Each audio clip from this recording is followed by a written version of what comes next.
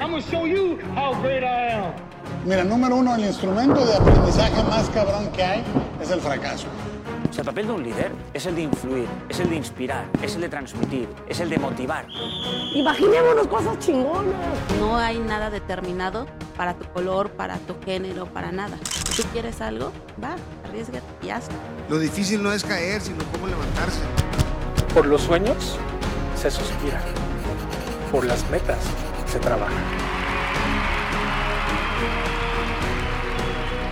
La Pela, detrás del éxito.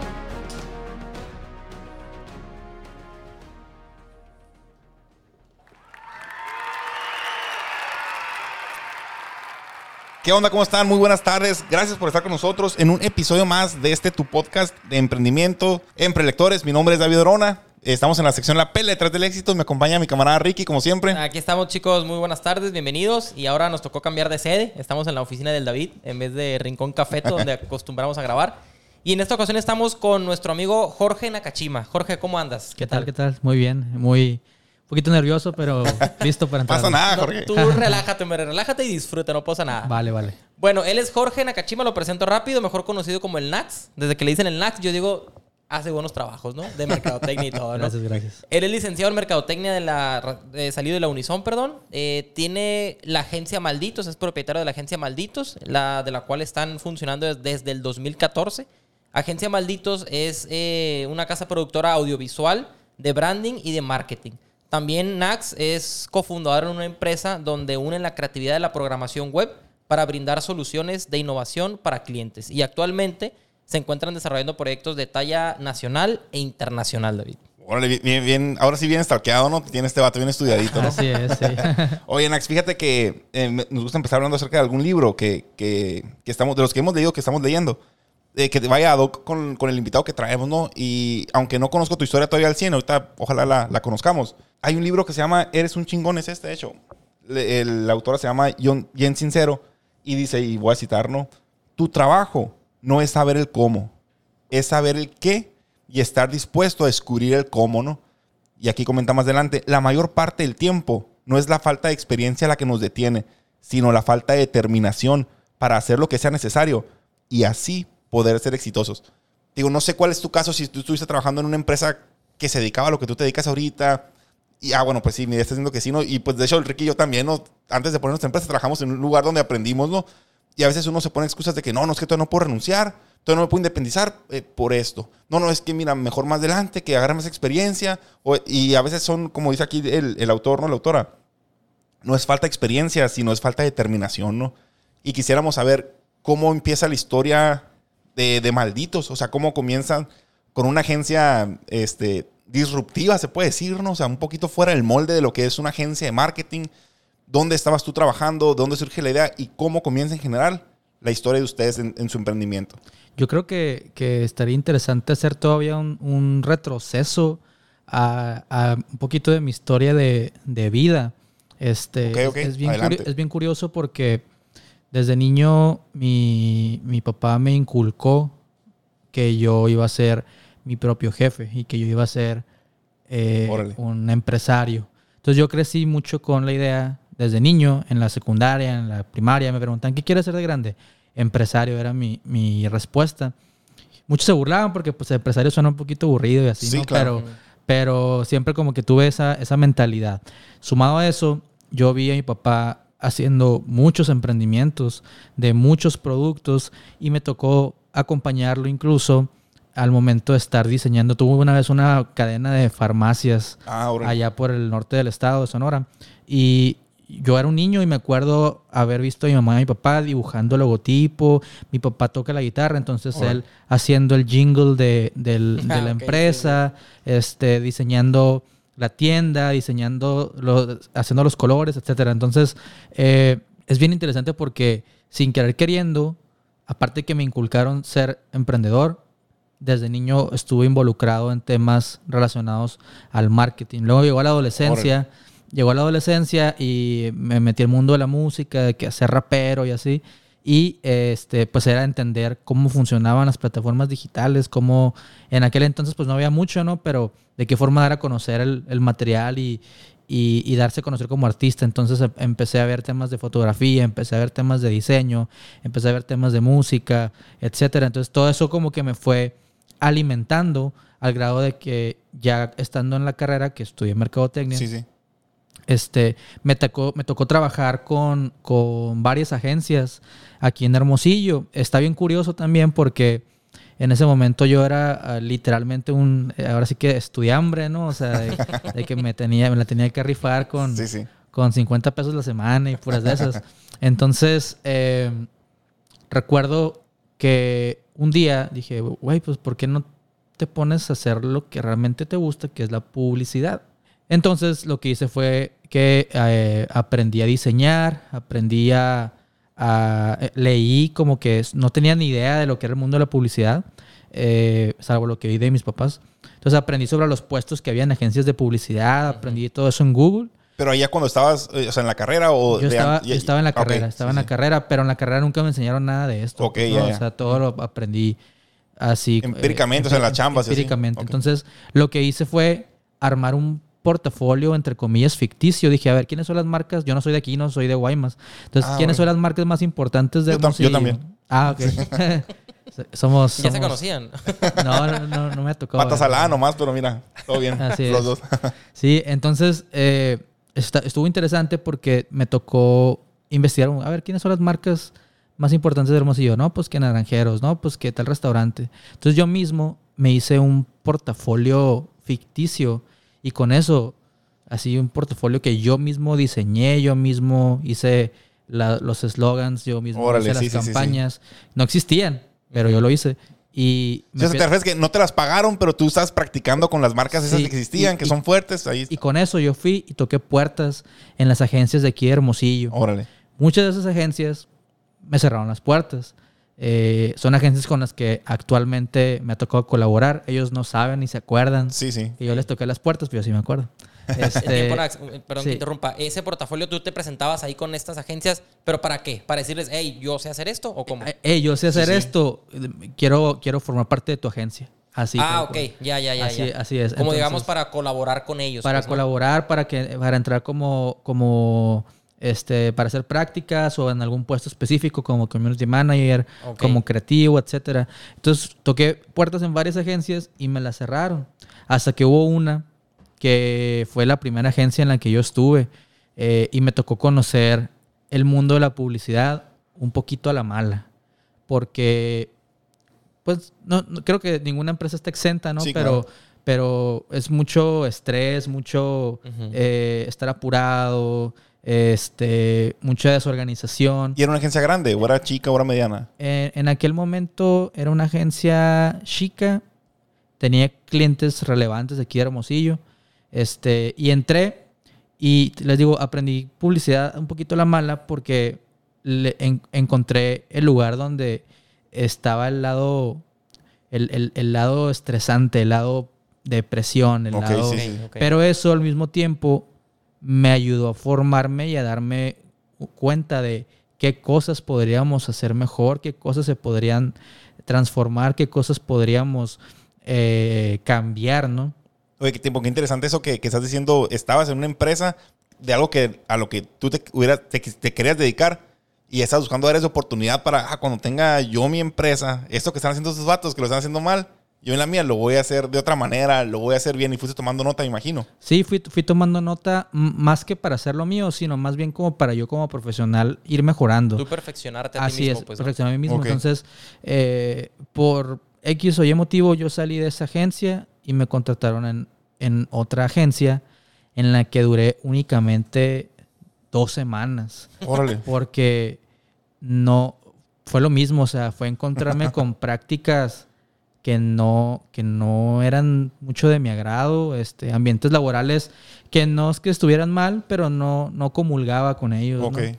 Entonces de ahí un amigo, que le mando un saludo, se llama Alejandro Mendívil, me llamó para ser colaborador en su casa productora. Okay. TBL Film House se llama. Y trabajé con él. Ahí estuve unos 2 años. Aprendí mucho de ellos. Entendí mucho también el mundo de la producción de video. Ya traía yo un background, pero aprendí por ahí. Y bueno, tiempos son los que acaban de sacar una como película del rumbo del sabor, algo así. Ellos acaban de hacer un documental. Sí, lo vi en Proyecto Puente. Son muy buenos, la verdad. Órale, sí, lo ubico. Sí, y bueno, en ese momento de mi vida yo tenía 2 roomies. Yo vivía en el centro de la ciudad de Hermosillo. Todo esto siguiendo estudiando, ¿no? Todo esto siguiendo estudiando. Todo esto que sucedió, las agencias y que entré a esta casa productora y todo, era mientras yo estudiaba. Entonces, yo tenía 2 roomies que eran muy talentosos. Uno era diseñador gráfico y le entraba al video también. Y otro era merca como yo. Ok. Entonces, en su misma bolita de amigos, había mucha gente muy talentosa, diseñadores gráficos, gente involucrada en el cine, gente involucrada en el mundo de la música. Entonces, yo vi una oportunidad muy interesante por ahí. Yo no soy fundador de Malditos. Malditos ya existía cuando yo llegué a la empresa. Okay, órale. La empresa tenía unos meses de haber empezado y fue fundada por esa persona que era mi roomie y otros 2 amigos también, de los cuales todavía uno sigue siendo socio mío. Okay. Yo entré como si fuera el 4º socio y ahí oficialmente empezamos a comercializar ahora sí con el tema de Malditos, ¿no? Okay. Y el asunto era bien básico, ustedes tienen el talento, tú tienes talento para diseñar, tú tienes talento para foto y video, tú tienes talento para ilustrar, yo tengo talento para vender y para marketing. Fierro a darle y pum. Así. Órale. Malditos inició en este cuartito, en este departamento ahí en la colonia Centro, con clientes súper pequeños que eran salones de belleza, restaurancitos.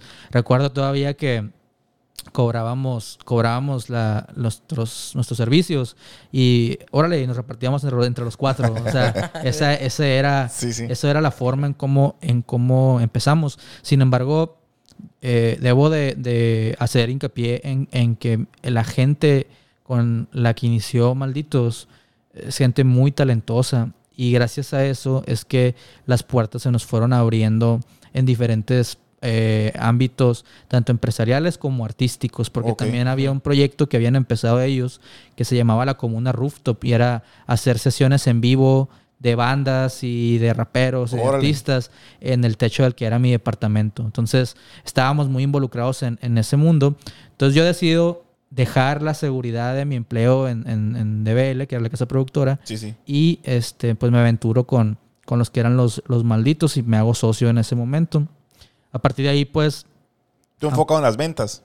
Yo estaba enfocado en las ventas, pero luego también al modo, ¿no? Como éramos muy pocos, empecé a ver tema de community manager. Se hacían de todo, pues, ¿no? Empezamos a hacer de todo, exactamente.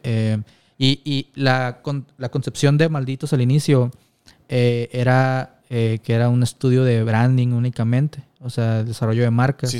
Y cuando entro yo, pues ya se empiezan a ampliar un poco más los servicios, empezamos a ofrecer animaciones digitales, empezamos a ofrecer videos publicitarios, manejo de redes sociales, etcétera. Y así fue como arrancamos, ¿no? No teníamos ni escritorio, no teníamos nada, teníamos nuestras compus y muchas ganas de hacer las cosas diferentes, ¿no? Entonces, así fue como inició Malditos. Oye, Nax, una pregunta.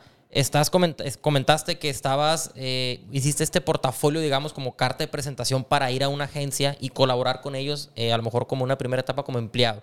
Después seguiste en esta casa productora que estabas comentando, pero ¿en qué momento, porque no era tu plan inicial, en qué momento decidiste tú, veo el talento de estos chicos, veo el talento que tengo yo, creo que ya es momento de integrarme a Malditos e independizarme? O sea, ¿cuál fue la línea o en qué momento dijiste, ya no voy a ser empleado, ahora me voy a independizar como lo que es Malditos, pues? Creo que tiene mucho que ver la forma en cómo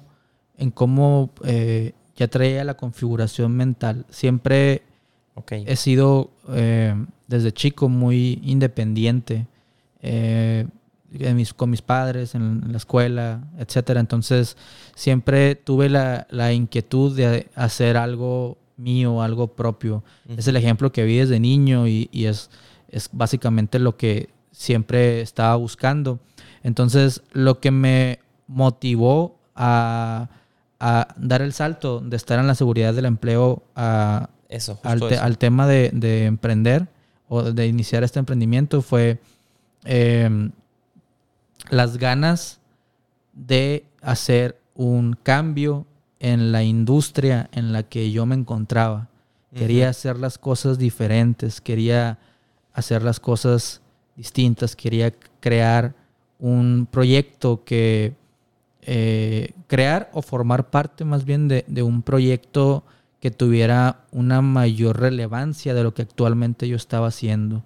Entonces, mi enfoque hasta el día de hoy, después de tantos años, no es tanto, quiero hacer mucha lana o quiero hacer tantos negocios. No, mi enfoque es cómo voy a trascender, cómo impactar en la sociedad. Cómo voy a impactar en la gente, cómo voy a dejar un legado, ¿no?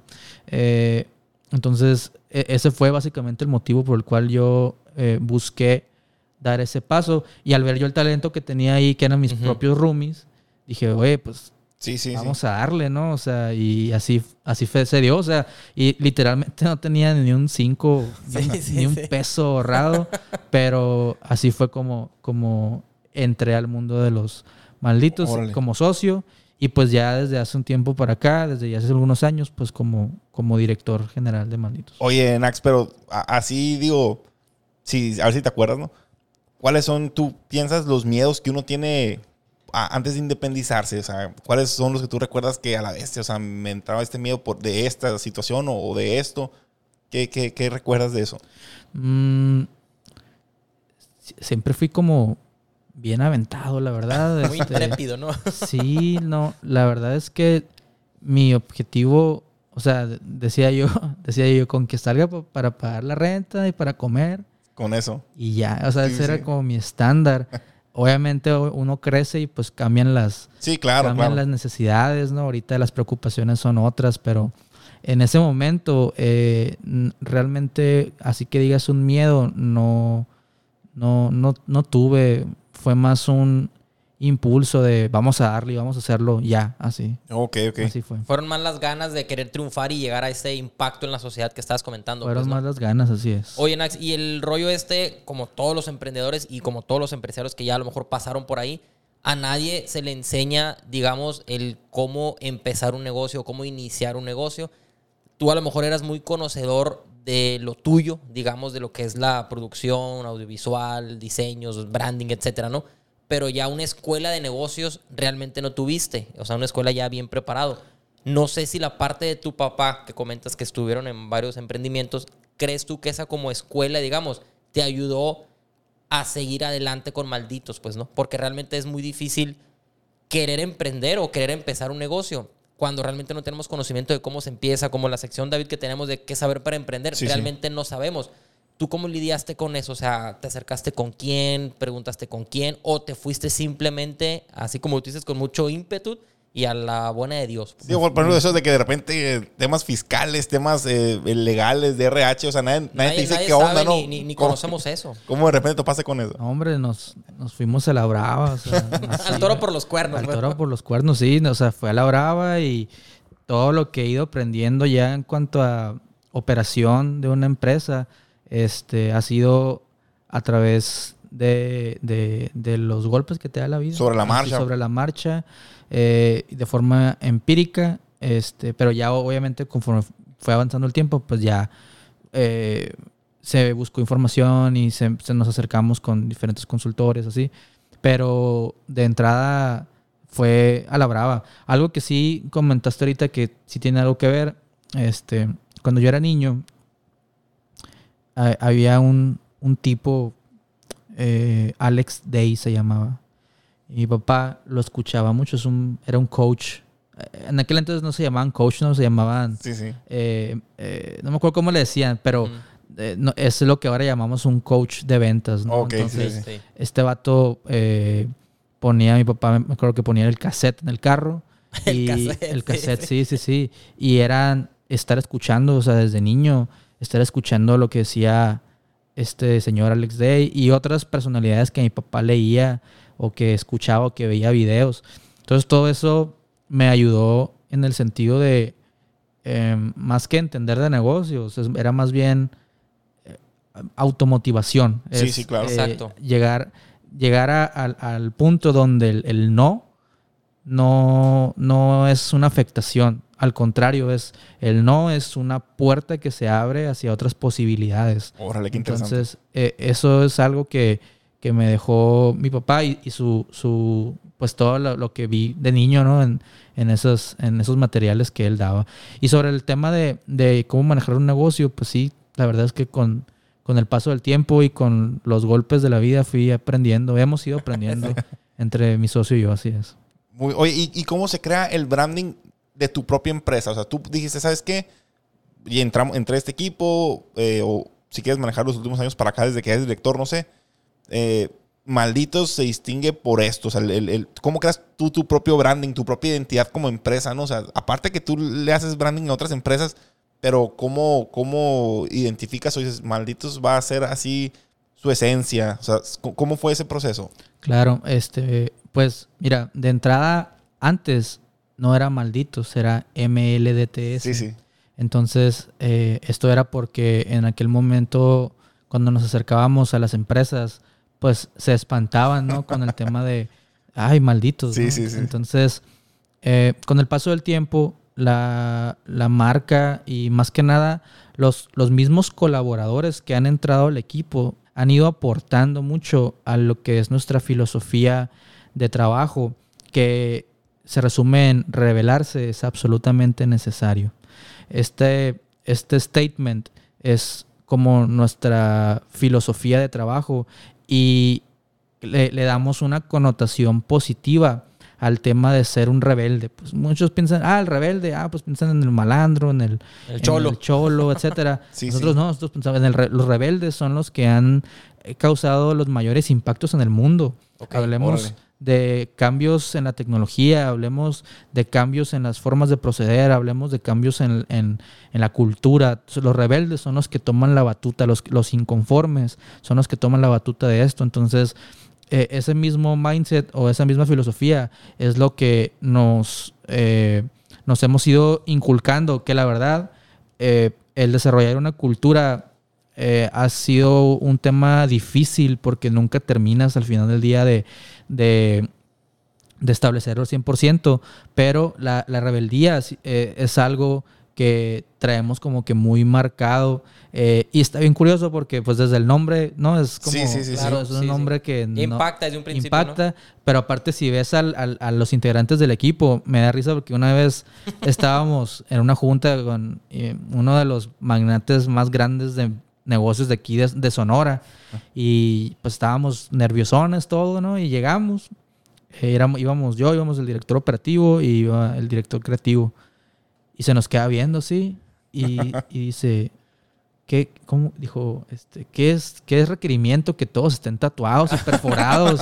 Ahí es Malditos. Es un requisito, ¿no? Es un para requisito que sí, porque pues da la casualidad que la apariencia de rebelde sí existe. Pues, o sea, sí la tenemos algunos. Yo no tanto, la verdad, pero hay otros que pues están todos tatuados, tienen piercings, les gusta el rock, les gusta el rap, les gusta el skate. Entonces, son personas que mi equipo es un equipo muy talentoso y que tiene mucho involucramiento en actividades que antes se consideraban como contracultura, ¿no? O sea, es como, me gusta el punk. Ahorita el punk pues ya está aceptado, pero el punk empezó como algo rebelde, ¿no? Sí.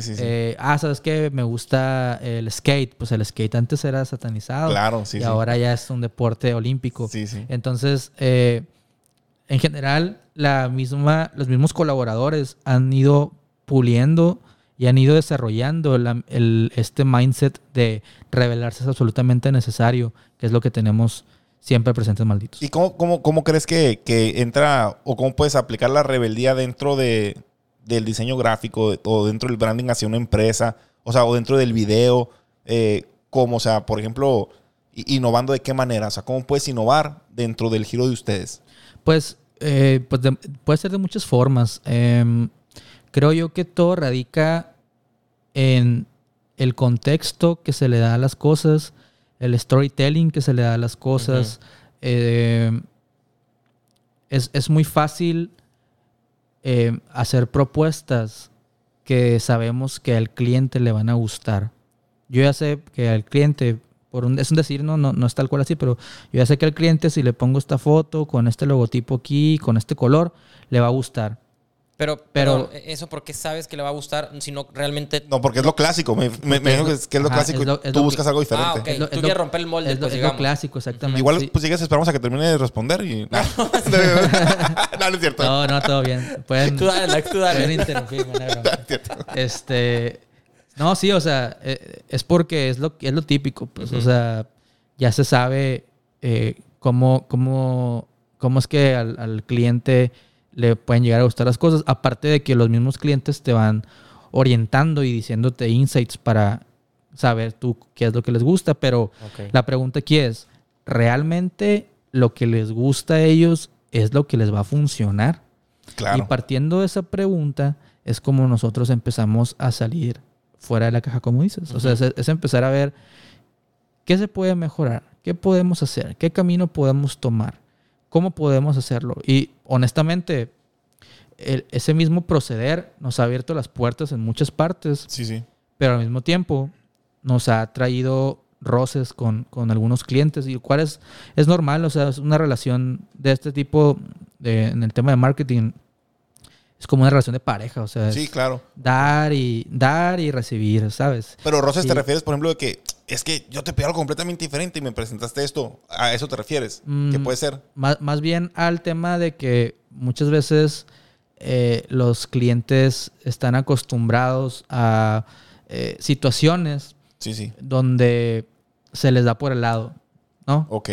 Y no es que esté mal, no es que esté mal o esté bien, simplemente están acostumbrados a eso. Entonces llegamos nosotros y a veces sí los escuchamos, por supuesto, y si es funcional lo que nos comenta, pues por supuesto que vamos por ese camino. Pero si consideramos que hay otro camino aparte, buscamos la forma de proponerlo, y buscamos la forma de ejecutarlo, y buscamos la forma aún más de sustentarlo. Para eso, dentro de nuestros procesos, existen diferentes formas para encontrar los racionales de los conceptos, encontrar los códigos y territorios de las marcas, etcétera. Entonces, de esa forma es como nosotros validamos que el trabajo que vamos a presentar es un trabajo bien fundamentado. Y creativamente hablando, te digo, yo agradezco al universo, a la vida, lo que quieras, que me haya puesto en el camino a personas tan talentosas como las que yo trabajo. O sea, la verdad es que sí trato de siempre recordarles y aplaudirles ese talento que tienen. Entonces, realmente por creatividad no nos paramos. Es más bien de qué forma esta creatividad puede ser encauzada hacia temas funcionales y temas que realmente sean de provecho para el cliente. Oye, Nax, una pregunta a lo mejor ya un poquito más técnico. Cuando Malditos va a hacer una campaña para algún cliente, vamos a poner un ejemplo, una zapatería a nivel nacional, vamos a poner. ¿Se empapan ustedes? Porque me queda claro que no saben tal vez nada de zapaterías, pues, ¿no? Pero ¿se empapan ustedes primero de cómo funciona la zapatería, qué es vender calzado, para poder transmitirlo eso en sus diseños, en sus campañas, en todo lo demás? ¿O cómo manejan eso? Sí. De hecho, de inicio hacemos un brief, así se le llama. Es una investigación, por así decirlo. Básicamente es hacer algunas sesiones, una o varias sesiones con el cliente para hacer una investigación bien de ellos mismos. Uh-huh. ¿Quiénes son? ¿De dónde nace su giro?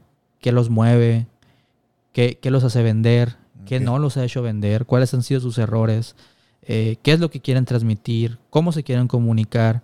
¿O cómo se comunican actualmente? Entonces son muchos puntos que vamos viendo en estas sesiones o en esta primera sesión. Y partiendo de ahí es donde tenemos ya el punto de partida para poder determinar qué es lo que vamos a hacer en la campaña, ¿no? Así es como lo hacemos. De ahí nace todo. Y también tomamos mucho en cuenta esos factores internos, ¿no? Pero también factores externos. La cultura, cómo está la cultura en el lugar, cómo está la economía del lugar, cómo está cosas tan básicas como hasta dónde están ubicados los puntos de venta, etcétera, ¿no? ¿Quién es su audiencia principal? Entonces, todo eso son puntos que vemos tanto internos como externos y lo vemos a través de esta primera o varias sesiones de briefing con el cliente. Okay, ¿no? sí, sí. Así es como lo estructuramos. Ok, sí, está muy interesante. Oye, Nax, yo tengo una duda. Hemos invitado a algunas personas que se mueven en el rollo, pues, mejor la palabra no es artístico lo que ustedes hacen, pero al final de cuentas, sí, ¿no? O sea, hasta cierta forma y de cierta manera. Y algunas de las cosas que entregan ustedes, pues, son intangibles, por ejemplo, como un branding, ¿no? Y a veces es difícil aprender cómo cobrar esos servicios, ¿no? O sea, ¿cómo ha sido para ustedes esa batalla? Porque yo con mucha gente que he platicado que son de giros similares, arquitectos, todo eso, rollo, que la bestia, ¿no? Es que la raza no quiere pagar esta onda y creen que es regalado. Y digo, pues ustedes son una empresa que ha crecido mucho y que tienes muchos servicios que yo creo que caen en eso, en el que la gente a veces no sabe lo que cuesta, ¿no? ¿Cuánto cuesta una sesión de fotos? ¿Cuánto? Pero no saben todo lo que está detrás y que la cámara que traes cuesta 100,000, 200,000 pesos y todo eso que la raza no entiende, ¿no? Uh-huh. ¿Cómo se han enfrentado ustedes a eso? Es un tema muy interesante. Geográficamente, estamos parados en un lugar donde todavía no ha llegado esta industria publicitaria tal cual. Existe mucho aquí en Hermosillo, Sonora. Existe mucho el tema de que hay gente que toma un curso y sale y lo vende y se vende como experto en algo, pero realmente tiene un curso, ¿no? Claro. Entonces, al final del día, creo yo que más que considerar estas características geográficas, es más bien de qué forma yo puedo comunicar el valor que nosotros damos. Entonces, en el tema de precios, desde hace un tiempo, por ejemplo, ya decidimos cerrar las puertas a algunos negocios que sabemos que a lo mejor no van a aceptar pagar por nuestros servicios, y nuestros esfuerzos de venta se han enfocado a negocios que sabemos que tienen un mayor presupuesto y que pueden darnos esta libertad para poder proponer, porque esa es otra. En el giro del marketing, en la publicidad, muchas veces las empresas pequeñas tienen presupuesto limitado. Entonces ese presupuesto limitado nos hace trabajar de forma limitada, sí, ¿vale? Claro. La redundancia, ¿no? Pero es muy común que el empresario chico, por un pago chico, quiere un servicio. Claro. Y ve resultados super enormes. Pro, Sí. Hay un meme muy curioso de que sale las expectativas del cliente y sale un ferry gigantesco y los presupuestos del cliente sale una panguita, pues, ¿no? Entonces, eso es muy común. Entonces, al inicio, pues, teníamos ese tipo de clientes, eran clientes pequeños, eran clientes chicos, pero conforme le fuimos dando valor a nuestro propio trabajo, es en la forma en como nosotros también enfocamos nuestros esfuerzos de venta para encontrar clientes que, uno, valoren el trabajo, dos, que puedan tener un presupuesto más flexible, no tan apretado, y tres, que comulguen con nosotros. Eso es bien importante porque pues puede ser a lo mejor un cliente que pague mucho dinero, pero pues si no estamos alineados o no comulgamos en nuestras formas de trabajo, en nuestras formas de pensar, pues también no es una relación muy sana en cuanto a negocio, ¿no? Entonces, el reto sí ha sido fuerte. Hemos encontrado muchas cotizaciones que nos rechazan porque se sale del presupuesto, porque no les alcanza o pensaron que tenía otro costo. Tenía otro costo, etcétera. Pero, como digo, con el paso del tiempo, nuestra estrategia de venta se ha afinado o se ha ido como ubicando hacia este tipo de clientes más corporativos y más grandes que nos permitan trabajar de la forma en la que nos gusta trabajar. Estás encontrando como estamos platicando con Itzia el otro día, ¿no? El avatar de tu cliente, como dicen, ¿no?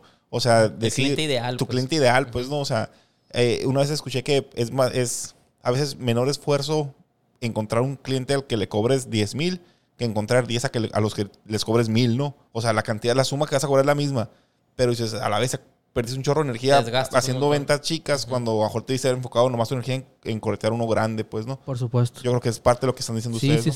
sí, completamente. Y eso también es muy común, por ejemplo, que al final, cuando uno en esta industria toma un cliente, el mismo esfuerzo que le vas a poner al cliente chico, se lo vas a poner al cliente grande. Pues no puedes, pues porque me pagas poquito, pues voy a trabajar poquito. No, claro, o sea, es trabajar igual y es buscar estrategias igual y es producir igual. Pues entonces el asunto es que el presupuesto no es igual. Así es. Entonces por eso es que el esfuerzo se ha ido enfocando más hacia los clientes que son corporativos. Esto no quiere decir que no tengamos clientes pequeños, porque hay clientes pequeños que a lo mejor tienen un presupuesto limitado, pero que son flexibles en cuanto a los resultados que sabe que puede obtener. ¿Sabes qué? Somos muy claros. ¿Sabes qué? Por eso que tú nos estás ofreciendo como pago, nosotros podemos hacer esto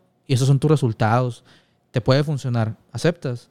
No, pues adelante. Entonces, sí, claro. Tenemos esa flexibilidad también. Es como jugar con el score un poquito, ¿no? Así es. Oye, Nax, ¿y qué pasa cuando uno de esos clientes chicos o grandes, porque todo mundo como empresario pues va a una agencia de publicidad, digamos, pues para tener más ventas, ¿no? O atraer más clientes o posicionarse mejor en el mercado. Pero ¿qué pasa si no hay resultados? O sea, si ustedes con alguna de sus campañas no logran cumplir las expectativas del cliente.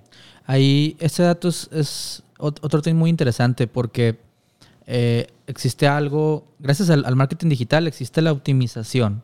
Entonces, ya no es tanto como que, ¿sabes qué? Vamos a ejecutar una campaña que dure 3 meses y al final de los 3 meses medir si funcionó o no. Uh-huh. Es más bien, ok, ya pusimos a funcionar, ya pusimos en circulación los anuncios de esta semana. Pasan 2-3 días, ¿cómo van? O pasa un día y ¿cómo van? Y si ves que no está funcionando, pum, apagarlo, bajarlo y subir otro.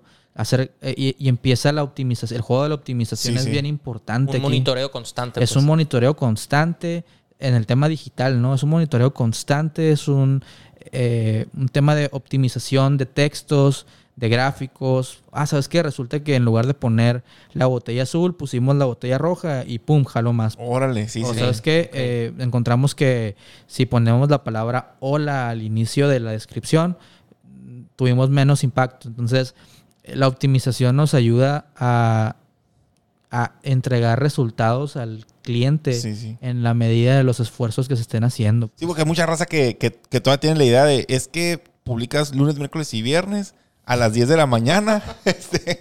No, y no le estoy llegando a la gente. Dice, la madre, es que no es nomás eso, ¿no? O sea, son un chorro de cosas que, digo, que uno a lo mejor, porque no se acerca a la gente adecuada, pensamos, pero ustedes como especialistas de esos temas sí los conocen, pues no, o sea, no es nomás eso, dicen. Sí, no. O sea, el tema de publicar influye, pero es la punta del iceberg. O sea, hay muchísimas cosas detrás de que tienen que ver con el buen funcionamiento de las campañas y entregar resultados en las campañas. Afortunadamente, gracias al marketing digital, podemos ahora tener medición en tiempo real de todos nuestros esfuerzos publicitarios y eso nos ayuda a poder determinar qué estamos haciendo bien y qué estamos haciendo mal en tiempo real, porque pues sería súper guajiro que yo dijera, ¿sabes qué? Si todas las campañas han salido bien, no es cierto. Sí, claro. Ha habido momentos en los que las campañas no están funcionando y entra en uno el tener que replantearse la forma en cómo se están haciendo las cosas. ¿Qué hay que cambiar? El mensaje, el diseño, el video, la distribución, la frecuencia, la segmentación. Son muchos factores que tienen que ver, pero en la medida en la que uno está al pendiente y está constantemente revisando y optimizando, es en la medida en la que se puedan encontrar los resultados para el cliente. Ok. Oye, Nax, tú en Malditos estás ya, digamos, delegando nada más y vendiendo, ¿o te metes también al rollo de la producción, de video? No, realmente no sé, ahí las habilidades tuyas, pues, ¿no? Mira, en Malditos existen varios departamentos. Antes llegábamos a ser casi 30, pero por la pandemia pues, tuvimos que recortar personal, otros se fueron solitos, etcétera, y ahorita somos alrededor de 15 colaboradores. Uh-huh. Cada uno de ellos tiene una función específica y ahí es donde se hacen los departamentos. Por ejemplo, todo el tema de las producciones, hay un equipo de producción liderado por mi socio Sergio, que pues ellos se encargan básicamente de ejecutar, producir y ejecutar los videos que hacemos, ¿no? Ya sea en rodajes o en animaciones, etcétera. Okay. Ese es uno. Otro hay una project manager encargada del seguimiento de los proyectos. Existe un director operativo que es mi mano derecha para poder estar viendo temas relacionados a los clientes y a la operación diaria. Existe el equipo de digital que recientemente acaba de entrar una content creator, está un community manager, y yo me meto en temas más enfocados a la venta, más enfocados a decisiones administrativas, pero también tengo inferencia en temas de digital. Yo estoy, pues no estoy certificado tal cual, pero tengo mucha experiencia en temas de Facebook Ads y Google Ads. Okay. Entonces, las campañas muchas veces corren bajo mis instrucciones y bajo mi supervisión, pues, ¿no? Entonces, estoy constantemente revisando esa parte. Ahorita nos está yendo muy bien con algunos clientes. Con unos estamos consiguiendo... me ha tocado todo. O sea, hemos trabajado para conseguir prospectos para agencias de autos. Hemos trabajado la tienda en línea de Cafenio, por ejemplo. Todo el tema de e-commerce lo trabajamos nosotros. Generar prospectos para empresas industriales o de giro de construcción. Generar ventas en restaurantes, etcétera. Así son muchos los objetivos, ¿no? Entonces, nos ha tocado hasta campañas en Japón hemos hecho con otras marcas, de campañas de posicionamiento de producto en Japón, cosas así. Entonces, así es como estamos. O sea, al final hay varios departamentos. Cada departamento tiene su líder. Y yo me involucro más en temas de liderazgo dentro del equipo, pero también tengo inferencia en temas de digital. Ok. Oye, Nax, y por ejemplo, ¿cuál es la importancia y la diferencia? Número, ¿cuál es la importancia del marketing en un negocio? O sea, y dos, ¿cuál es la diferencia y la importancia del branding en un negocio? Porque uno puede decir, no, es que ya hice un logotipo en Canva, o deja tú, me hicieron un logotipo, pero una cosa es tener un logotipo y otra cosa es tener el branding de tu empresa. ¿Cuál es la diferencia de eso? Muchas veces la palabra branding se malinterpreta. Muchas veces la gente cree que el branding es solamente el logotipo, así como comentas. Pero el branding va más allá de eso. El branding es la comunicación de tu marca, es la esencia de tu marca. El branding es lo que hace que tú puedas conectar con tu audiencia. Por ejemplo, pensemos en... Voy a poner como maestro de marketing, ¿no? Dale. Pero Tú dale, pensemos en Nike, ¿no? O sea, sí. Ya sabemos a quién está dirigido, ya sabemos pues todo el contexto que abarca Nike, pero no se creó únicamente por el logotipo, ¿sabes? Claro, o sea, hay acciones muy concretas que ha tomado la marca alrededor de todos estos años para poder convertirse en lo que es ahora. Y así me puedo ir como con diferentes ejemplos. Con ¿no? la clásica, ¿no? Que vende Starbucks, vende experiencias. Sí. ¿Vende café o vende experiencias? Sí. El branding es el conjunto de esfuerzos a largo plazo para entablar una comunicación y una conexión directa con tu audiencia. Entonces va mucho más allá de solamente tener un logotipo. El logotipo es la identidad gráfica. O sea, es como gráficamente ves la marca y así se llama y esos colores tiene. Pero el branding es irte a la esencia, irte a lo que conecta. Entonces, esa es la diferencia, ¿no? Y hay, pues porque ahorita por logotipo, te digo, cualquiera puede entrar a Canva y hace su logotipo de cualquier forma. Ahí están todos los estilos y tipografías y colores y formas y todo. Pero no es la misma crear un concepto que realmente conecte con la gente de forma visual, de forma gráfica, pero también de una forma emocional, ¿sabes? Que tenga que ver con sus valores, que tenga que ver con sus intereses, que tenga que ver con sus estilos de vida.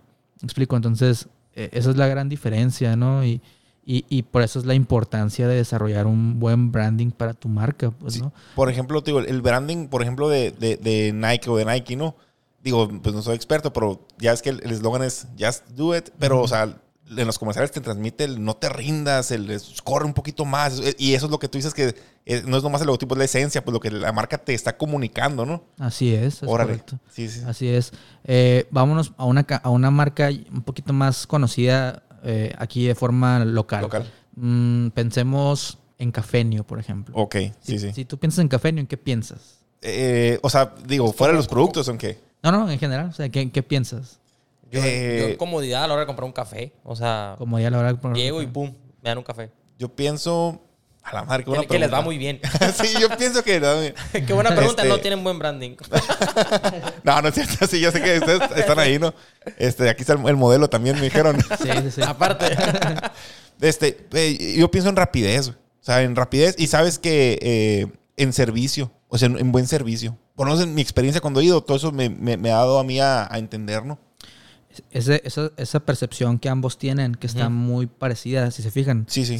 Es producto del esfuerzo de branding que ha hecho Cafenio en todos estos años que tiene trabajando. Pues, órale. ¿no? Entonces, y así podemos irnos, o sea, con negocios locales o internacionales. O sea, los esfuerzos que uno realiza como comunicación de su marca es el branding, y el branding es lo que conecta con las personas. Órale. Entonces, el logotipo de Cafenio puede estar ahorita los 4 pétalos de colores y listo, y a lo mejor mañana lo cambian a otra cosa, ¿sabes?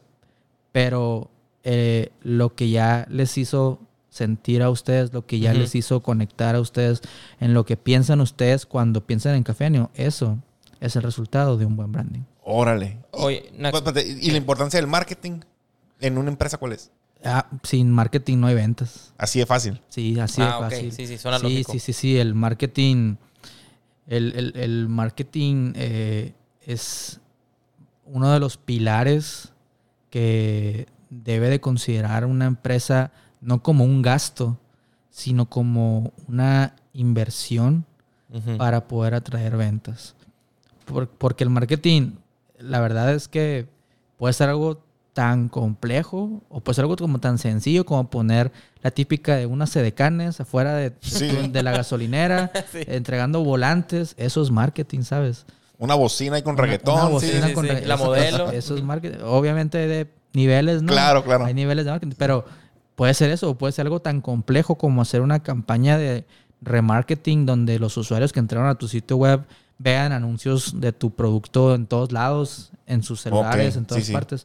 Entonces, el marketing es una de las piezas clave para poder vender. Y en una era donde estamos completamente conectados a través de dispositivos electrónicos, aquel que no esté invirtiendo en marketing está perdiendo lana. Órale, así. Okay. Sí. Así es. Oye, Nax, te iba a preguntar. Mi papá me comentaba hace algunos años atrás, basado en su experiencia y conocimientos, digamos, que a lo mejor es un poquito rara la pregunta, no la voy a plantear, que un negocio tiene que tener muy bien estructurado, muy bien planeado su marketing en este caso, para no caer en el típico negocio que está bajo en ventas y mete promociones, mete publicaciones, mete un montón de marketing, que eso le da como es un arma de doble filo, digamos, en el que un cliente que ve un montón de promociones, un montón de marketing, un montón de cosas, es un decir, no está vendiendo nada, pues. Entonces no puede ser como un arma de doble filo el hecho de, oye, cómo mete publicidad, cómo mete promociones,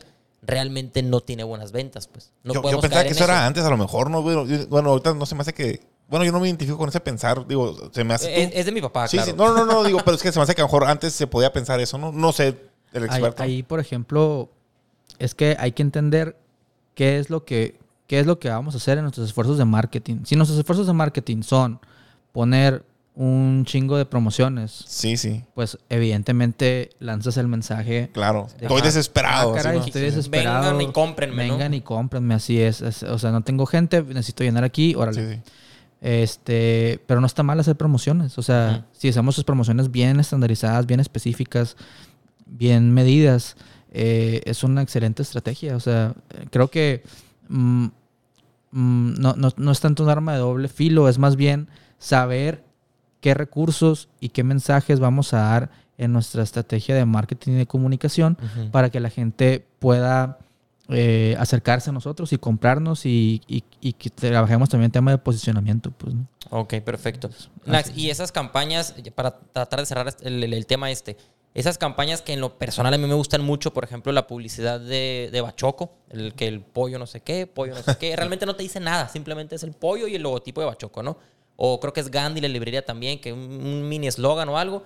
Estas campañas realmente tienen mucho impacto porque los traes en la mente, pero para poder llegar a ese tipo de campañas o ese tipo de publicidad, la marca tuvo que tener, obviamente, otro tipo de campañas anteriormente para poder evolucionar y aprovechar ese tipo de campañas. Por ejemplo, mi negocio. Si ahorita yo pongo una campaña similar a lo de Bachoco, pues yo creo que nadie me compra porque nadie me conoce. Tiene que ser diferente mi campaña.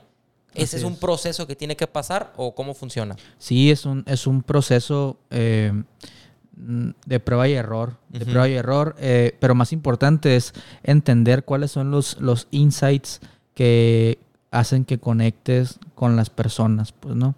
Por ejemplo, Bachoco, su campaña es básicamente posicionamiento de marca. Sí. Okay. No te está vendiendo nada. No te venden realmente. No te dice, ve y cómprame huevos, no. Sí.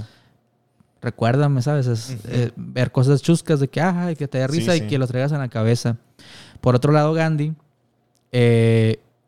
conoce bien su nicho de mercado, sabe que pues, son los lectores, los ávidos lectores. Entonces, si te fijas, su juego de palabras y su publicidad se limita precisamente a eso, a darle esas cosquillitas a los lectores a través de sus billboards en todo México. Entonces, para poder llegar a eso, debieron haber atravesado por un proceso previo de prueba y error, claro, pero también por un proceso donde encontraron los insights.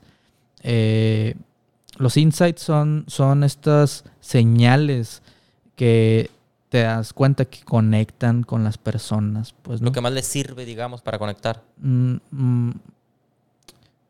Digamos que más bien es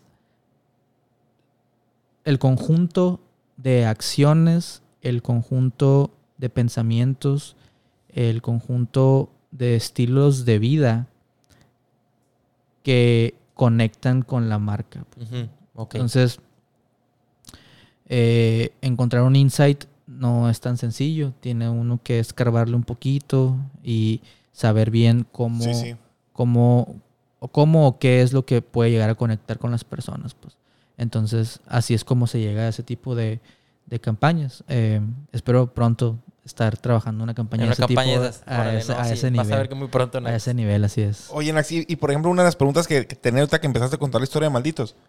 ¿Cómo comienzas a prospectar? O sea, ¿qué consejo le das a la gente que nos escucha, tanto emprendedores o empresarios? Y no nomás en tu giro en general. O sea, ¿cómo fue el comenzar a prospectar, a buscar clientes en tu experiencia? Pues al inicio fue tocar puertas, así tal cual, tocar puertas. Hey, somos esto. Fíjate, ¿no? Esto es algo también muy interesante porque yo creía que el trabajo arduo me iba a traer más resultados cuando el trabajo inteligente es lo que de verdad me trae resultados. Claro. Entonces, yo empecé tocando puertas, llamando, mandando mensajes, enviando correos, ¿sabes? Hasta que me di cuenta de que, oye, nosotros solucionamos problemas a empresas, problemas de comunicación. Entonces, en lugar de enfocarme en qué hago yo, es más bien cómo puedo ayudar a la empresa. Entonces, yo ya llego contigo y te digo, hey, veo que te hace falta esto, yo te puedo ayudar con esto. Órale. Y así es una forma más fácil de prospectar y de traer soluciones a la mesa, pues, ¿no? Porque es muy fácil llegar y decir, hola, soy Jorge Nakashima de Malditos, y hacemos branding, y hacemos marketing digital, y hacemos video. Sí. Pero ¿qué te dice que ese prospecto necesita o no necesita alguno de esos? Claro. Entonces, el esfuerzo inteligente es entender que todos aquellos que tenemos alguna empresa estamos solucionando un problema. Hay que entender que nuestros clientes tienen un problema y podemos nosotros llegar con una solución de una forma más convincente para ellos, pues, ¿no? Ok, y que sí. sea un negocio de ganar, tampoco no ser... Eso es otra, ¿no? No sé en otras industrias, pero por ejemplo en la industria del marketing y la publicidad hay muchas agencias que son aborazadas. ¿Qué quiere decir esto? Que a lo mejor no hacen el servicio, X servicio de la mejor manera, pero lo meten en el igual. Sí, Y yo claro. te lo hago, yo estoy a ok. cargo y todo. O sea, también es saber conocer uno sus límites, pues, Sí, ¿no? claro. Ver hasta dónde puede uno ayudarle al cliente. cliente, pues, ¿no? Entonces ese sería como que uno de los consejos para quien desee prospectar no es lo que yo hago, no es lo que tú haces, es cómo tú puedes ayudar a la persona. Y Ok. basado en eso, ya llegas tú con una carta de presentación con una solución en la mano. Y con ustedes funciona mucho la recomendación también, me imagino. Y también la recomendación, así es. La recomendación, el marketing digital también funciona mucho. Muchas personas buscan en Google agencia de publicidad y Órale. pues sí. salen obviamente, ¿no? Pues a través de Google. Pero sí, la recomendación también es parte de, por eso volví a entrar a BNI. A BNI, con pues, ¿no? ustedes, Es lo que te iba a así preguntar, si Órale. las relaciones realmente juegan un papel importante en el giro de ustedes, pues, ¿no? Sí, Y completamente. sí, de ahí salen recomendaciones, referencias y demás, pues, ¿no? Así es. Nax, una de las últimas preguntas que traigo por acá. En los negocios, probablemente, y David no me va a dejar mentir, bueno, casi siempre, a veces el talón de Aquiles es, en mi caso, por ejemplo, es la mano de obra, en alguna zapatería, pastelería, etcétera, o gente que hemos entrevistado, es el personal. O sea, realmente el factor humano muchas veces juega un papel importante en que sea buena empresa o sea mala empresa. En el caso de Malditos o una agencia como ustedes de marketing, branding, etcétera, ¿cuál crees que sea el talón de Aquiles de ustedes? De la pierna donde flaquean, ¿qué es de donde más ven áreas de oportunidad? O sea, en un giro como el de ustedes, Un giro pues, como el de ¿con qué se ustedes. batalla? ¿Con qué es lo que batallan ustedes, pues? Son varias cosas. Me voy a ir de lo exterior a lo interior. Por factores externos, una de las cosas con las que más se batalla es con el tema de formalidad con el cliente. Uh-huh. Actualmente hay muchísimas agencias que están allá afuera brindando servicios y estas agencias pues han provocado, no todas, ¿no? Pero las agencias que no dan buen servicio pues han provocado malas experiencias a los clientes. Claro. Entonces, cuando tú llegas con un cliente y le dices, oye, vamos a firmar un contrato, se paniquean, se asustan. Es como, sí. no, porque acabo de tener una experiencia malísima con esta agencia. No quiero comprometerme contigo. Entonces, ese es uno de los puntos que son difíciles, el poder lograr una formalidad con el cliente y una relación de confianza. Otro punto es el tema de la misma competencia que hay entre agencias. Como comentaba ahorita, pues ahorita cualquiera toma un curso de YouTube en donde sea y ya puede salir a vender el servicio de la forma en la que quiera. Entonces hay una guerra de precios increíble allá afuera. Es una guerra en la que decidí no participar. Inteligentemente. No me interesa participar, pero hay muchas agencias que sí están en esa guerra de precios. No, que sé que él te cobra $5, yo te cobro $3.50. Sí. Entonces, este es otro punto de la que muchas agencias o personas en mi industria tienden a batallar, pues, ¿no? Otro punto es, por la misma falta de formalidad, es el tema de los pagos. Hemos tenido muchas malas experiencias con clientes, siempre, ¿no? con clientes chicos y con clientes grandes corporativos que fallan en sus pagos, fallan en sus sistemas y de pronto ya no los encuentras y de pronto ya nadie te contesta y los ves y ves que está lleno el lugar, pero no te responden las llamadas. Entonces, por la falta de formalidad, se da mucho el tema de que no hagan el pago. Entonces, ya queda en nosotros el entender con quién estamos estableciendo esta relación de confianza. Claro. ¿no? Ahora, en el tema interno, en el sector creativo o en la industria de la publicidad, existe mucha rotación de personal. Porque las agencias, así como a mí me tocó vivirlo, explotan a los colaboradores. O sea, les cargan la mano. La típica, ¿no? Que salen memes de que, ¿sabes qué? Te vas a quedar tiempo extra y te traje unas pizzas. Sí, para Chevy pizzas, ¿eh? Para pasar el mal rato, ¿no? Entonces, los diseñadores, los filmmakers, toda la gente que está en esa industria está harta, está cansada de experimentar ese tipo de cosas. Entonces, nosotros, por ejemplo, para combatir eso, tenemos como algunas facilidades, por así decirlo. Por ejemplo, no tenemos un horario de oficina. Tenemos un horario para buscar estar disponibles, que es de 9 de la mañana a 6, de que hasta si hay una junta, busquemos estar disponibles. Pero no hay un checador, no hay... No existe eso. Si alguien quiere irse, que ya pasó, a México, a Nueva York, a donde sea, y se lleva su compu y quiere estar ahí... Trabajan por metas, por adelante. así decir, pues. Entonces todo se mide en base a metas y a entregables, pues, ¿no? Sí. Los entregables en tal día. Entonces, sí tenemos oficina, está en el Boulevard Quino, pero el modelo es híbrido, pues, ¿no? O sea, están en sus casas o pueden estar en cualquier parte y no están atados a una hora especial de trabajo. ¿Esto qué es lo que hace? Que la gente tenga... un mayor compromiso consigo misma de saber que tiene que ejecutar lo que le toca. Sí. ¿No? Y aquel que no ejecuta lo que le toca es cuando empezamos a detectar fallos. ¿Qué pasó? ¿En qué te puedo ayudar? ¿Cómo podemos hacerlo? ¿No? Entonces esa libertad que tenemos pues ayuda a que la gente se sienta un poco más a gusto trabajando, ¿no? Sí. Sumado a eso, pues también creamos muchos vínculos de amistad. Entonces eso ha hecho que realmente en Malditos la rotación sea muy baja. Digo, a excepción del año pasado que pues tuvimos que recortar personal y que también se fueron algunos integrantes del equipo.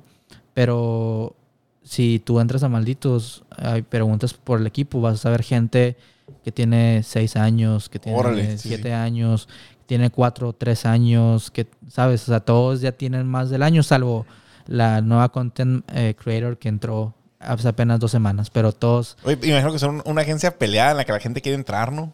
Pues a la gente le gusta y sí nos mandan currículums, pero también hay mucha gente que como no sabe quiénes somos o no conoce bien a lo mejor los integrantes del equipo, como que llegan a sentirse un poquito cohibidos también. Sí. Pero la mayoría de las personas, y esto sí no lo digo por yo decirlo, sino porque me ha tocado en la calle o porque me lo dicen en diferentes lugares, nos tienen en un muy buen concepto. O sea, la gente le gusta mucho el trabajo. No, sí, suenan bastante aquí. Suenan mucho. Por eso les hablamos para el podcast. Sí, claro. Ok.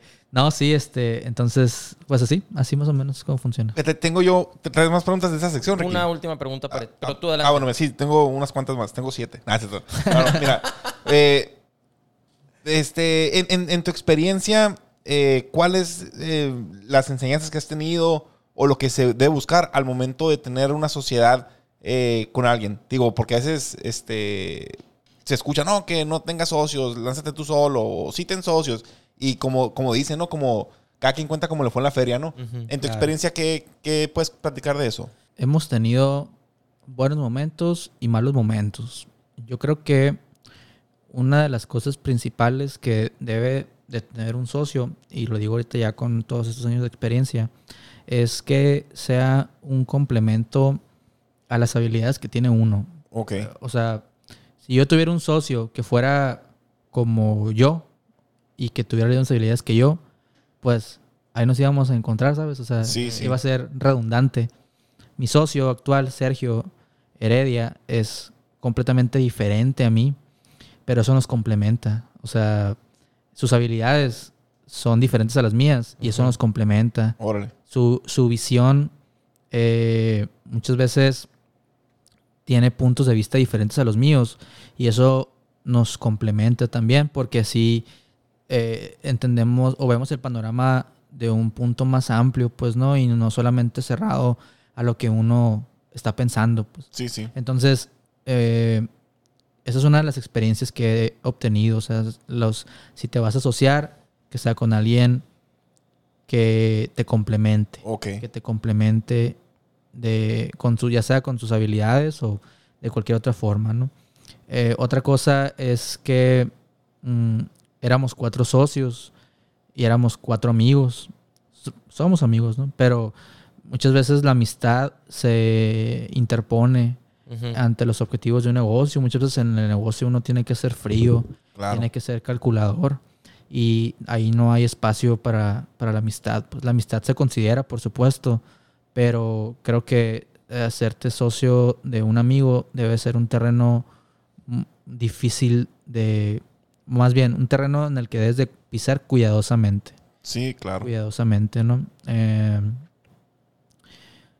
Y sobre todo que el socio sí tenga una aportación real al proyecto. Porque lo que me pasó a mí es que pues éramos 4 socios y ostentábamos el título de socios porque fuimos los que empezamos, pues. Sí. Pero realmente nunca hubo una evaluación de, a ver, ¿y tú qué aportas? Sí, claro. A ver, ¿y tú cómo diriges? Socios porque a todos se nos ocurrió la idea de poner un socios porque en la peda salió que, oye, estaría chilo hacer esto, hay que hacerlo, ¿sabes? Entonces, ya a estas alturas, ya no es ser socios nomás porque empezamos juntos. Sí. A ver, ¿tú qué traes a la mesa? ¿Tú qué aportación tienes a la mesa? Claro, ¿no? sí. Entonces, creo que es importante también, pues, ¿no? Olvidarse un poquito de esos detalles que no aportan a la relación, pues, ¿no? Y es más bien enfocarse en quién sí aporta y quién sí está dispuesto a subirse al barco de la manera correspondiente en las buenas y en las malas. Ok, exacto. Es una pregunta diferente. ¿Traes el mismo tema o ya? Sí. Nomás digo, y ya en esos años que llevas como empresario, ¿qué experiencia, digo, se puede llamar errores, aprendizajes que traigas presente ahorita que a la madre nosotros la cagamos aquí y en esto y pues que puede servir para que alguien más aprenda o algo así? ¿Tienes alguna que te venga a la mente? Sí, claro. Uno de los errores más grandes que tuvimos es que que confundimos el crecimiento de una empresa con el crecimiento de una plantilla de colaboradores. Qué interesante punto. Síguele. Ese es uno de los puntos o errores que sí lo pienso y digo, ¿y cómo la regamos en ese sentido? Sí. ¿Por qué? Porque llegó un punto por allá en el 2019 donde, les digo, o sea, ya éramos alrededor de 30 colaboradores y nuestra oficina estaba ahí cerquita de los lagos y llegaban todos los días, entraban y salían 30 personas y era un show en la oficina y de pronto me pongo a pensar, oye, y los aguinaldos, ¿te acuerdas cuando pagabas aguinaldos a 30 personas? ¿Y te acuerdas? Dolor de cabeza, ¿no? Los procesos que hay, los procesos que había, eran sumamente difíciles, no había orden, no había nada. Simplemente fue creciendo el equipo porque llegaba más chamba y hay más chamba, necesitamos más manos.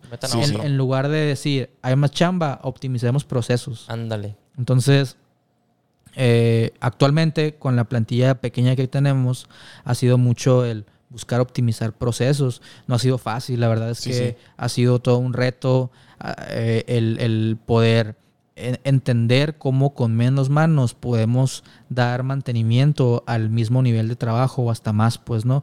Pero lo estamos logrando.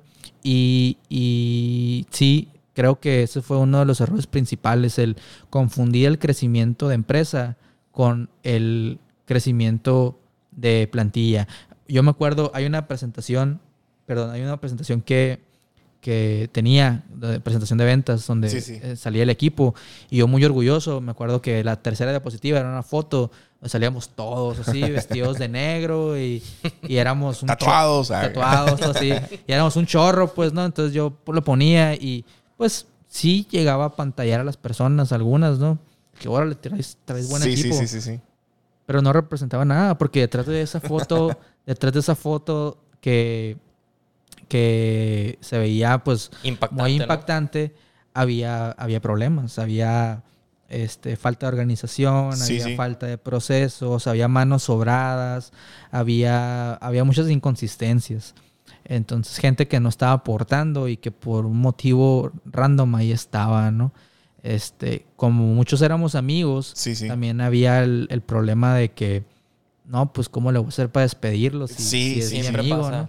Entonces, pues, digo, eso se ha ido corrigiendo con el paso del tiempo y creo que es uno de los errores principales. ¿Y cómo tomaste la decisión de decir, a ver, ¿sabes qué? Tenemos que reducir la plantilla? O sea, ¿qué fue el detonante? El detonante fue la falta de dinero, la falta de flujo de dinero. Cuando trabajas con clientes corporativos, los pagos salen de 30 a 90 días. Entonces, en el Inter uno tiene que financiar. Claro. Entonces, ¿qué pasa? Que llegó el punto en el que nuestros clientes no estaban pagando. No estaban pagando en tiempo y forma por tema de pandemia. Entonces, ya era insostenible. Teníamos que tomar una decisión y así fue como algunos de nuestros colaboradores solitos se fueron abriendo. Otros pues los despedimos y los liquidamos. Uno de mis socios pues también salió de la empresa. Y así fue como sucedió. Así fue como disminuimos el equipo, pues, ¿no? No fue de la mejor forma o de una manera óptima, pero nos ayudó muchísimo a entender quién hace qué cosa y cómo mejorar en cada etapa del proceso, ¿no? Y ahorita estamos cerrando con clientes. Ayer, por ejemplo, cerramos con un cliente de talla internacional. Así qué fregón. Vamos a hacer cosas muy, muy, muy buenas. Probablemente vamos a tener que andar viajando, etcétera. Entonces, todo eso se da gracias a la estructura y funcionamiento que tenemos ahora en los procesos, pues que todavía se siguen puliendo porque los seres humanos somos difíciles, ¿no? Claro. Cada cabeza es un mundo, pero ha mejorado todo y se han ido mejorando los procesos internamente. Se han hecho más eficientes, pues, ¿no? Se han hecho más eficientes, sí es. Oye, Nax, una última pregunta de mi parte. Empezaste estudiando licenciatura en mercadotecnia, te fuiste a trabajar a una agencia, fuiste creciendo, digamos, orgánicamente, luego en este caso te asociaste con lo que es Malditos, clientes chicos, clientes medianos, luego clientes grandes. Fue un crecimiento bastante orgánico, se puede decir, obviamente con mucho esfuerzo de ustedes, pero ahorita ya andan teniendo roces, digamos, con clientes internacionales como el que platicas. La pregunta es, ¿qué sigue para Malditos? O sea, ¿hasta qué punto más o menos quisieran crecer? ¿Qué traen ustedes en la mira como agencia de marketing, de publicidad? Claro. Pues mira, ahorita estamos en un proceso de abrirnos puertas en el exterior. Uh-huh. Tenemos clientes que son de fuera y los operamos desde aquí de Hermosillo, pero queremos acercarnos a los Big Fish, ¿no? Ahora sí que claro. Ciudad de México, Guadalajara, Monterrey. Entonces, para esto ya tenemos un tiempo planeando y trabajando con algunas herramientas y acciones que vamos a llevar a cabo en el mediano plazo, corto y mediano plazo, ¿no? La idea, como te digo, es empezar a buscar fuera uh-huh. y en su momento llegar a ser esta empresa dinámica que puede operar en Hermosillo, que puede operar en Guadalajara, que puede operar en Monterrey, que puede operar en Ciudad de México. Allá hay agencias que hacen ese tipo de dinámicas y que tienen varias sedes. Entonces, esa es la tirada de nosotros. Ya lo estamos haciendo. Y hay otros como áreas de oportunidad o segmentos de negocios interesantes, como por ejemplo está el tema de hacer de Malditos una love brand. ¿Qué quiere decir esto? Que la gente, de hecho nuestras camisetas de Malditos y todo, la gente siempre nos pregunta, oye, ¿no tienes en venta? En venta, sí. Y ya hemos vendido, pues, ¿no? Ya hemos vendido y hemos regalado porque a la gente le gusta. Entonces, hay una oportunidad por ahí que veo en tema de e-commerce de convertir a Malditos en una love brand, hacer merch, camisetas, uh-huh. gorras. Y lo más interesante aquí es ver cómo esta indumentaria puede conectar con la gente que realmente se siente identificada con yo soy un maldito también, pues. Órale. Sí, soy un rebelde. Con su esencia, pues. Entonces, esa es otra área de oportunidad muy interesante que sería entrar como un poquito al mundo de la moda y el e-commerce. Y bueno, hay más cosas, pero ahorita de primera instancia Ok, es lo que traen como en la mira ahorita, lo que ¿no? traigo en la mira, así es. Órale, perfecto. Pues muy bien, Nax. Vamos a pasar unas preguntas que son un poquito más rápidas. No va a tomar mucho tiempo más, no te preocupes. No te preocupes, Sale. o sea, estoy disponible. Al fregazo. Comenzamos, Ricky, dale. Si quieres empiezo yo, Nax. ¿Película favorita o película inspiradora que tengas, Nax? Si es que ves la tele o películas. ¿O qué te gusta ver? A la torre. ¿O algún género que te guste? O sea, Me gustan las películas... de piratas. No, las películas inspiradoras. Ok. Motivacionales. Por ejemplo, pues, ¿no? sí, por ejemplo, la de En busca de la felicidad, por ejemplo. Buenísima, sí, buenísima. Sí. Órale, perfecto. ¿Comida favorita, Nax, que tengas? Tacos de carne asada. Taco, orgullosamente Buen sonorense. pues, ¿no? Pensé que iba a decir los huevos de Guaymas, me dije, qué zarra. Nax, 2 preguntas más. ¿Tienes algún hobby? Algo que te apasione y que hagas fuera de Malditos? Me gusta correr. Correr. Me gusta Órale, perfecto, qué bien. Me gusta el CrossFit también. Qué bien. Pero haz las dominadas bien, no hagas como los crossfiteros. Así, no todo chueco, así. El problema es que por el trabajo muchas veces lo dejo de lado. Pues, ¿no? Sí. Me gusta el hip hop. Me encanta, soy un nerd del hip hop. Órale. ¿A poco? Órale. ¿En español o en inglés? En los dos, o sea, conozco productores, conozco samples,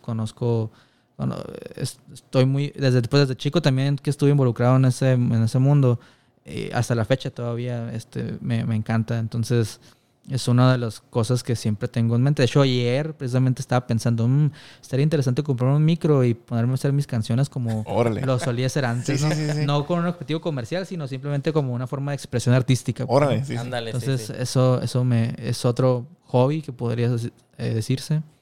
Y creo que muchas veces no hay tiempo, como comentabas ahorita, ¿no? No hay tiempo porque la agencia te demanda demasiado tiempo y pues no hay manera, ¿no? Así es. Última pregunta, Nax, de mi parte para pasar con David.